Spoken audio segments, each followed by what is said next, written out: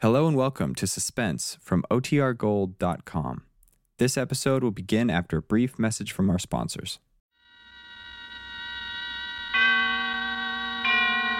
And now, tonight's presentation of radio's outstanding theater of thrills, Suspense.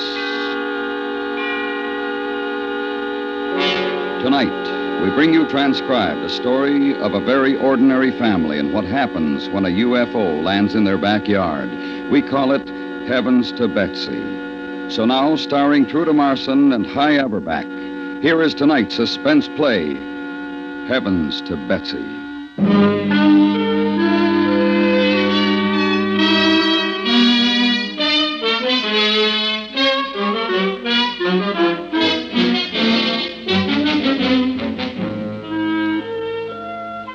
A lot of people might call what happened to the Doyles a fantasy, or an allegory, or mass hysteria, or just about anything.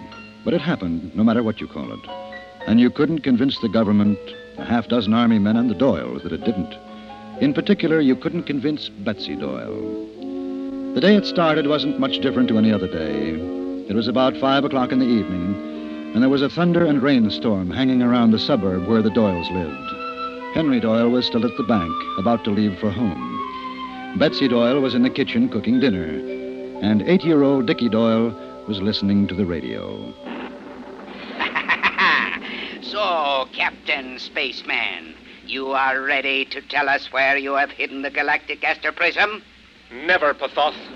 With all your secret knowledge, if you're really so smart, you should be able to use your visio-autoscope and find out for yourself. Unfortunately, while you put up such a tremendous, although useless, struggle against the Royal Soldiers of Gramick, the visio-autoscope was smashed.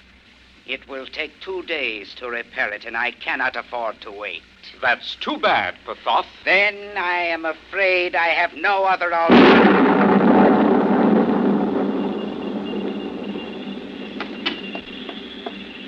Darn it. Are you all right, dear? Oh, sure, Mom, but the darn Oh, it must have radio. been a thunderbolt. It was awfully close. I felt it. Shook the house.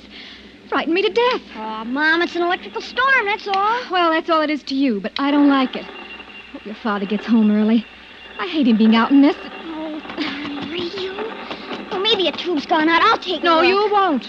Don't you touch that thing. You turn it off right now. But Captain Space... I don't care. It's dangerous having the radio on in a storm like this. Oh, Mom, that's silly. Please. Please do as I ask you, Dickie. Makes me nervous. Okay. You can help me in the kitchen if you want. Oh, I guess I'll read a book or something. Why don't you bring it in the kitchen and read it? You can keep me company. I wish you would. Okay, Mom. Hello? Hello, Bets. Are you all right over there? Ella? Hi. Oh, sure, we're fine. Wasn't that something? I thought it was right on the house. Oh, I was scared, too. I looked out the window and I saw the flash. It looked like it was in your backyard. Oh, thank heavens it wasn't. Must have been on the other side of the trees. I guess so. Honey, I've got to get back to my dinner. I'll call you back. Okay.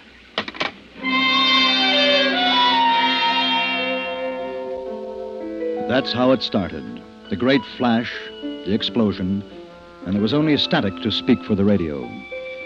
Dickie took his latest space science comic book to the kitchen and became lost in willowy women of the future and their comrades in bravery, super ray gun-armed, invincible globe-headed, granite-jawed heroes. His mother prosaically made dumplings for the stew.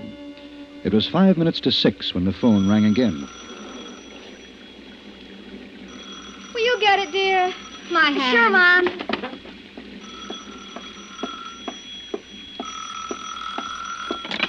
Hello? Oh, hello, Bets. This is Richard Doyle. Oh, Dickie, this is Mrs. Gilbert, dear. Is everything all right over there? Can I talk to your mother? Mom's making dumplings. She can't come to the phone. Oh. Well, ask her what that funny glow is over your way. Is there a fire in the woods? Did the thunderbolts set fire to something? I don't see anything. No fire around here, Mrs. Gilbert. Besides, the rain would put out a fire. Well, there is something glowing, Dickie. I can see it from my window. I don't know why you can't. It's right out there near your house. Maybe it's out the back. I'll take a look, Miss Gilbert. All right, dear. Who is it, it, Dickie? Miss Gilbert, Mom. She says there's a glow around here somewhere. Glow? Yeah, she thought it was a fire. I'm going to take a look out back. Oh, no, you're not. It's pouring out there. You can pull up the shade and see out the window. Okay. I'll be glad when your father gets home. I don't like these storms. Dickie, will you... What's that? I don't know, Mom. I guess it's what Mrs. Gilbert was talking about. Kind of a glow. Oh, it's in the backyard. It's on fire. No, it isn't. It's just something shining like... Pull down the shade. Pull down the shade. Hurry. Hurry. Oh, here. Oh, Mom. Oh, don't you be scared. We've got to think. What would your father do? Maybe we'd better You just... better give your old man a kiss. Hi, son. Oh, Hi, Henry, Dad. darling. I didn't hear you come in. No, I guess you didn't. I'm so... Dear, there's something out there. Where? In the back. We saw it. No. Oh, you mustn't go out. I don't get it. What? Look. See, Dad? All shining and glowy. Where'd that come from? I don't know. Ella called and said she saw it from her house, didn't she, Dickie? Yeah. Oh, hey, All Mom. right. Quiet, son. We've got to investigate this. Yeah, but Son, Dad... there's something out there, all right. No question about that. Can't see too well. The shrubs are in the way. It's like neon lights, only all over. You going out there, Dad? Can I come with you? Son, this is one of those times I was telling you about. Fools rush in where brave men fear to tread. You remember me telling you that? Yes, Dad. Well, this is one of those times. Mr. Doyle turned back to the window and stood staring out into the wet night, softly radiant from the glow in his backyard. He was a man to whom the unusual rarely, if ever, happened. A man who in his teens dreamed of adventure and heroism, and his 20s dreamed of adventure and heroism, and now in his late 30s still dreamed of adventure. The heroism, at least, was tempered by knowledge of his own weaknesses. His life had been ordinary, and he could never completely forgive life for that. Now there was something out there in the night, and he knew that it was the beginning of a great moment. He thought, I don't know what it is, but it's different. I can feel it. I know it. I'm a little afraid to go out and see, but I want to. It's my chance, whatever it is. It's come to me, to Betsy. It might even... Dad? Dad, what do you think? What do you think it is? Oh, yes, son. I was looking at it. This is a time for caution. Betsy, go up and get my pistol, will you? No.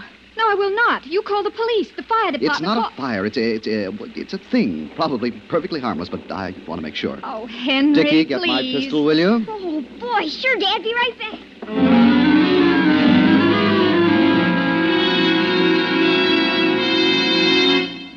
I don't want you to go out.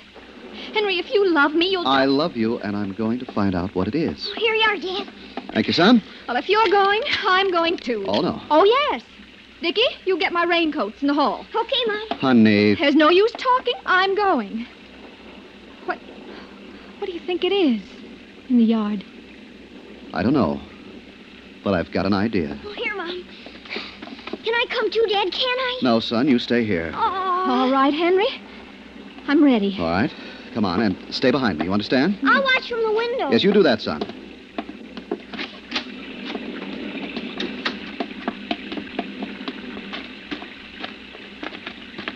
It's so bright. That light. Well, we'll get a good look at it when we get past the shrubs.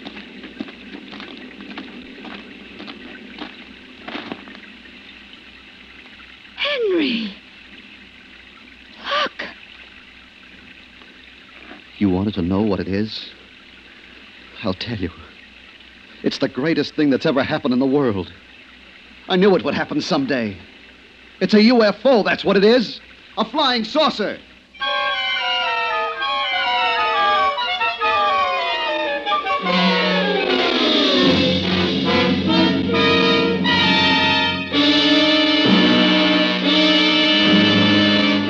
You are listening to Heavens to Betsy, tonight's presentation in radio's outstanding theater of thrills, Suspense.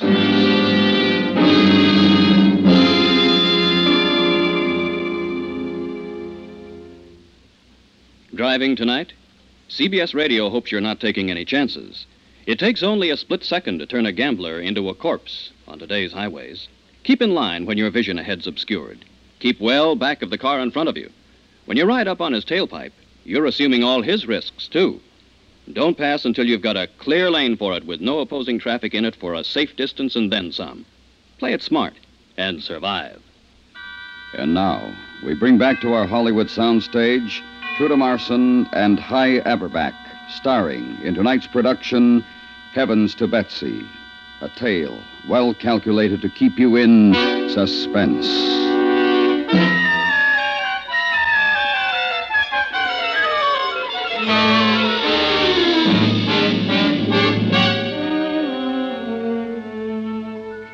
That's what it was, all right. No longer an unidentified flying object, but a very real flying saucer. Henry Doyle believed in saucers, and this one had landed in their backyard and lay in the mud, glowing, a soft, rich, silvery glow. They were lost in excitement, and with it went their normal Earth-like fear. Together they walked around it. Well, I figure 8 feet long and 3 wide and it's about 2 feet high. Wouldn't you say that, Bets? I guess so. There's no door, no windows or anything. How are the people going to get out? I don't know. I don't know. What's that? Siren. Somebody else must have seen it. I'll bet it's the police.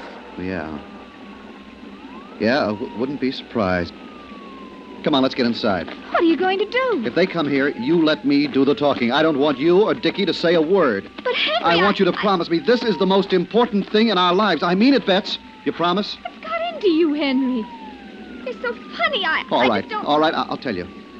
This thing, this saucer, it doesn't surprise me, see? I've known this was going to happen. I'm not like those people who laugh and make jokes about it. I knew it was coming. Up there on some planet, it's been planned for a long time, a billion miles away. They didn't surprise Henry Doyle, though. No. This is big. Bigger than you can imagine. And maybe we're the first people in the world to know about it. That's why. From here on, no matter what happens, I want you to let me do the talking. Do you understand? Yes, Henry.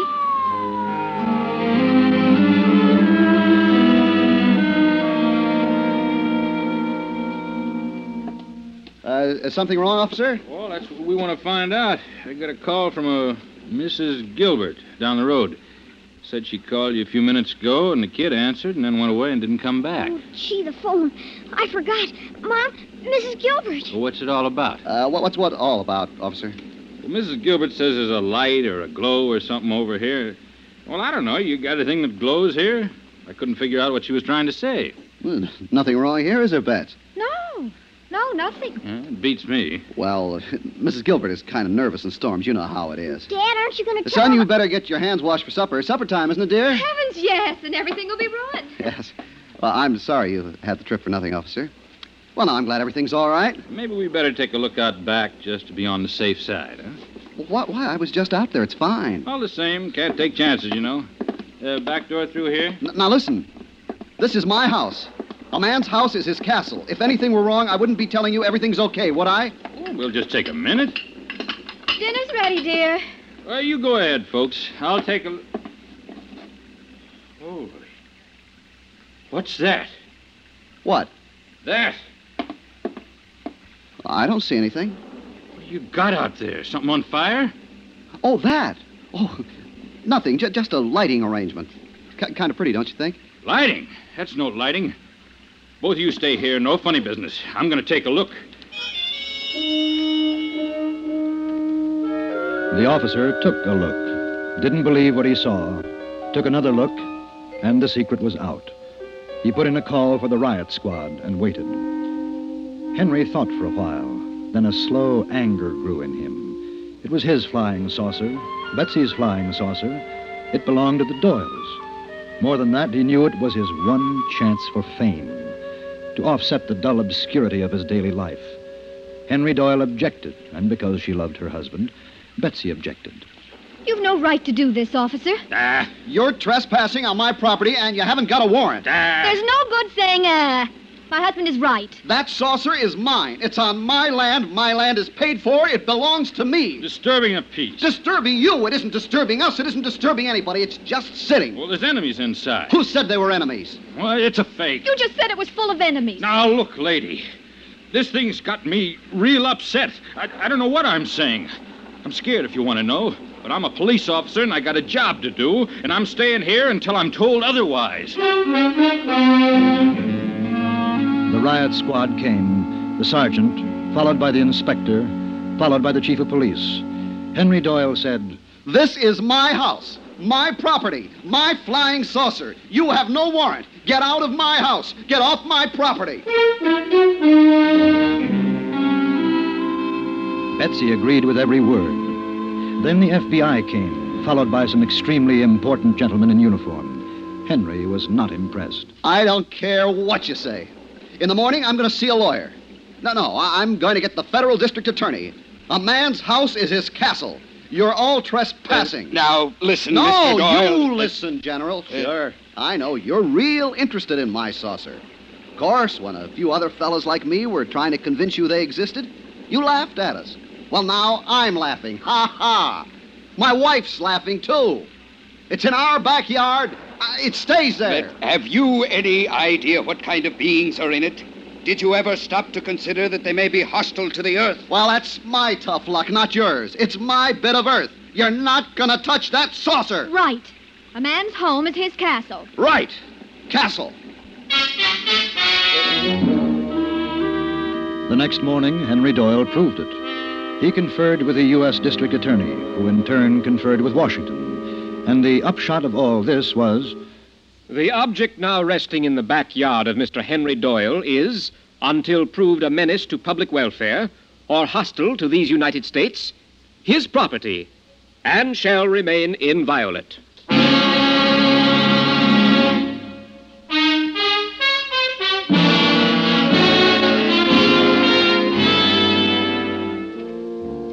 The Army didn't agree.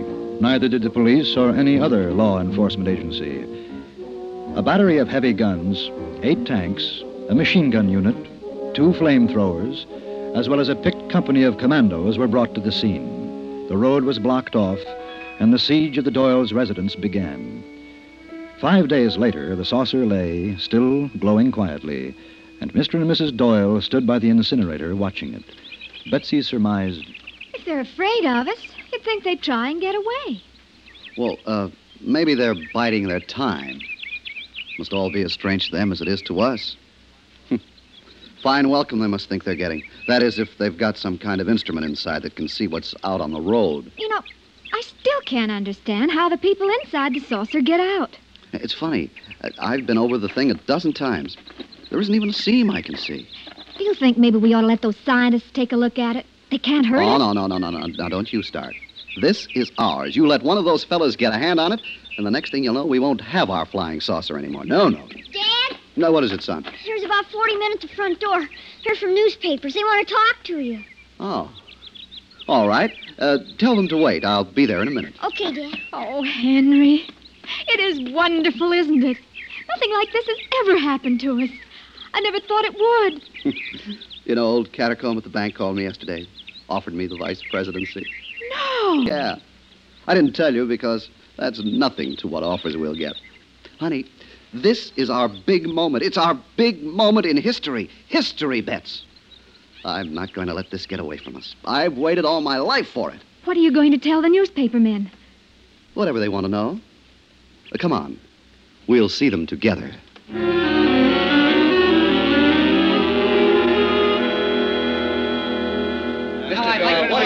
Gentlemen. Now, gentlemen, you've asked my opinion of the object. Do I think it is a ship from out of space? So, gentlemen, my answer is yes. In due time, as soon as the government and I come to terms and that ridiculous show of force outside my house is withdrawn, you will be allowed to see the thing and to take your pictures. Well, gentlemen, that's all I can say for the moment. I know you'll excuse me. There are Many things to attend to. Henry, you're wonderful. You sounded just like a senator, even a president. Oh, no. I'm still plain old Henry Doyle, your loving husband, whose home is his castle. A senatorial committee came to investigate. Henry was polite, allowed them to see his saucer, but no more. And the word spread until there wasn't a corner of the globe that didn't know about Henry Doyle and his flying saucer.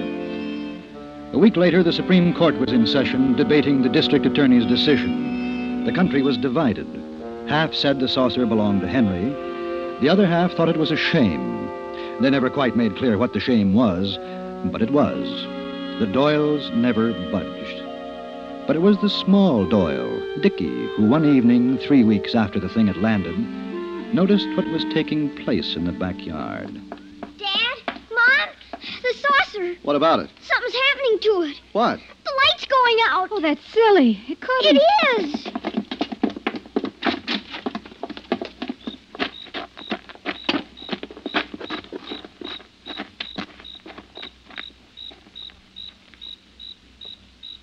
He's right.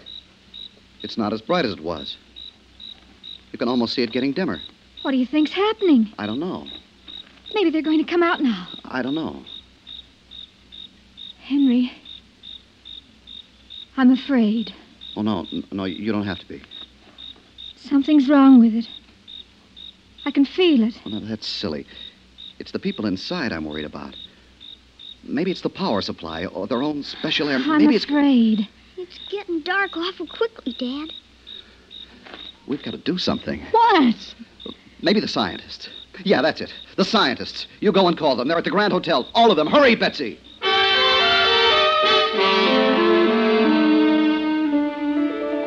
The scientists came. Grave and wise, they rapped on the thing, listened with super stethoscopes, took readings on wonderful electronic devices, and shook their heads. That night, at exactly 11:04 p.m., the glow went out. And as it did so, the saucer began to shrivel, grew smaller and smaller. The group watched silently. Can somebody help? It's just melting away. What can you do? It's dying. Henry, it's dying. We've got to help. I don't know. If we could get a sample of the substance, but we can't make a Oh, dent. I won't have you banging on it like that when it's dying. Stop it! Stop it! Honey, Bets. I mean it. Let it alone. It's no use anyway. It'll be gone soon. You can stop. It isn't any good. It was alive, Henry. It was alive. Honey, no. There were people in it. People from another planet. They couldn't live on Earth, that's all. No, you're wrong. I feel as if I've lost... Oh, I don't know, like losing Dickie. I tell you, it was alive. There wasn't anyone inside. That's it. That thing is all of it. You're tired, Mrs. Doyle. Why don't you go inside? Oh, you're Rest. fools! A woman knows.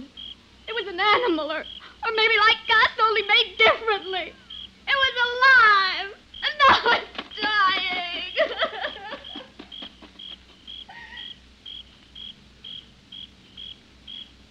It's almost gone. Yes. It's too bad we couldn't have examined it earlier. Dad, listen.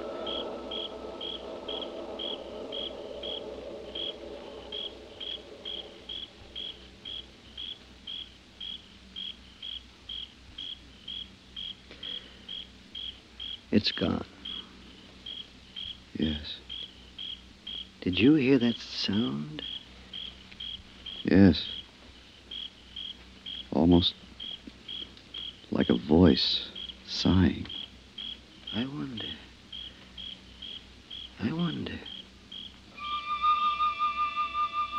On the spot where the thing had rested, there was nothing, not a fragment. And although they didn't know why, the scientists and Henry Doyle stood for 5 minutes, just looking. Nobody spoke a word, and there was a great quiet, a sadness in the air. I feel sad. Strange. I do, too. Dad, why are you crying? Am I? That's funny. Mom was crying, too. What's happened? They all went away, silently. The scientists, the guns and tanks, the soldiers and police. And finally, only the Doyles were left in their house, which was their castle. Do you really think it was alive? Yes. I think it was hurt and fell down, and we didn't understand. If I hadn't been so selfish, wanting to keep it to myself, we might have saved it. No. No, it's probably better this way. You know, everybody felt what you felt. Sad. Even the general. And the scientists. I wonder what it was. Where it came from. Somewhere up there. Perhaps one day, another will come.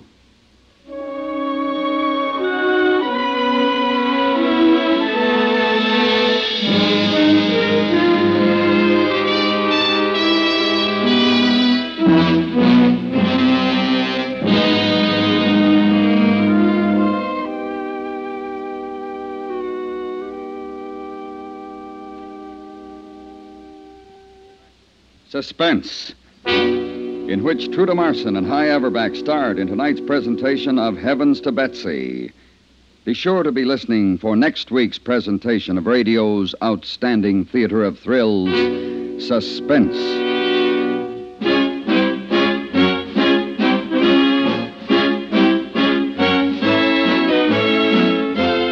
Suspense is produced and transcribed by Anthony Ellis, who wrote tonight's script. The music was composed by Rennie Garrigan and conducted by Wilbur Hatch. Featured in the cast were John Daner, Victor Perrin, Byron Kane, Richard Beals, Virginia Eiler, Barney Phillips, and Howard McNear. Dr. Jim Brent, a young, skillful doctor, shows determination but little talent in caring for his family after the death of his wife. The problems that beset him on his road of life are yours to listen to Monday through Friday in the daytime on most of these same stations. It's Road of Life, another great daytime dramatic program in the family of daytime shows millions hear every day at the Star's address. On CBS Radio tomorrow, The Road of Life continues.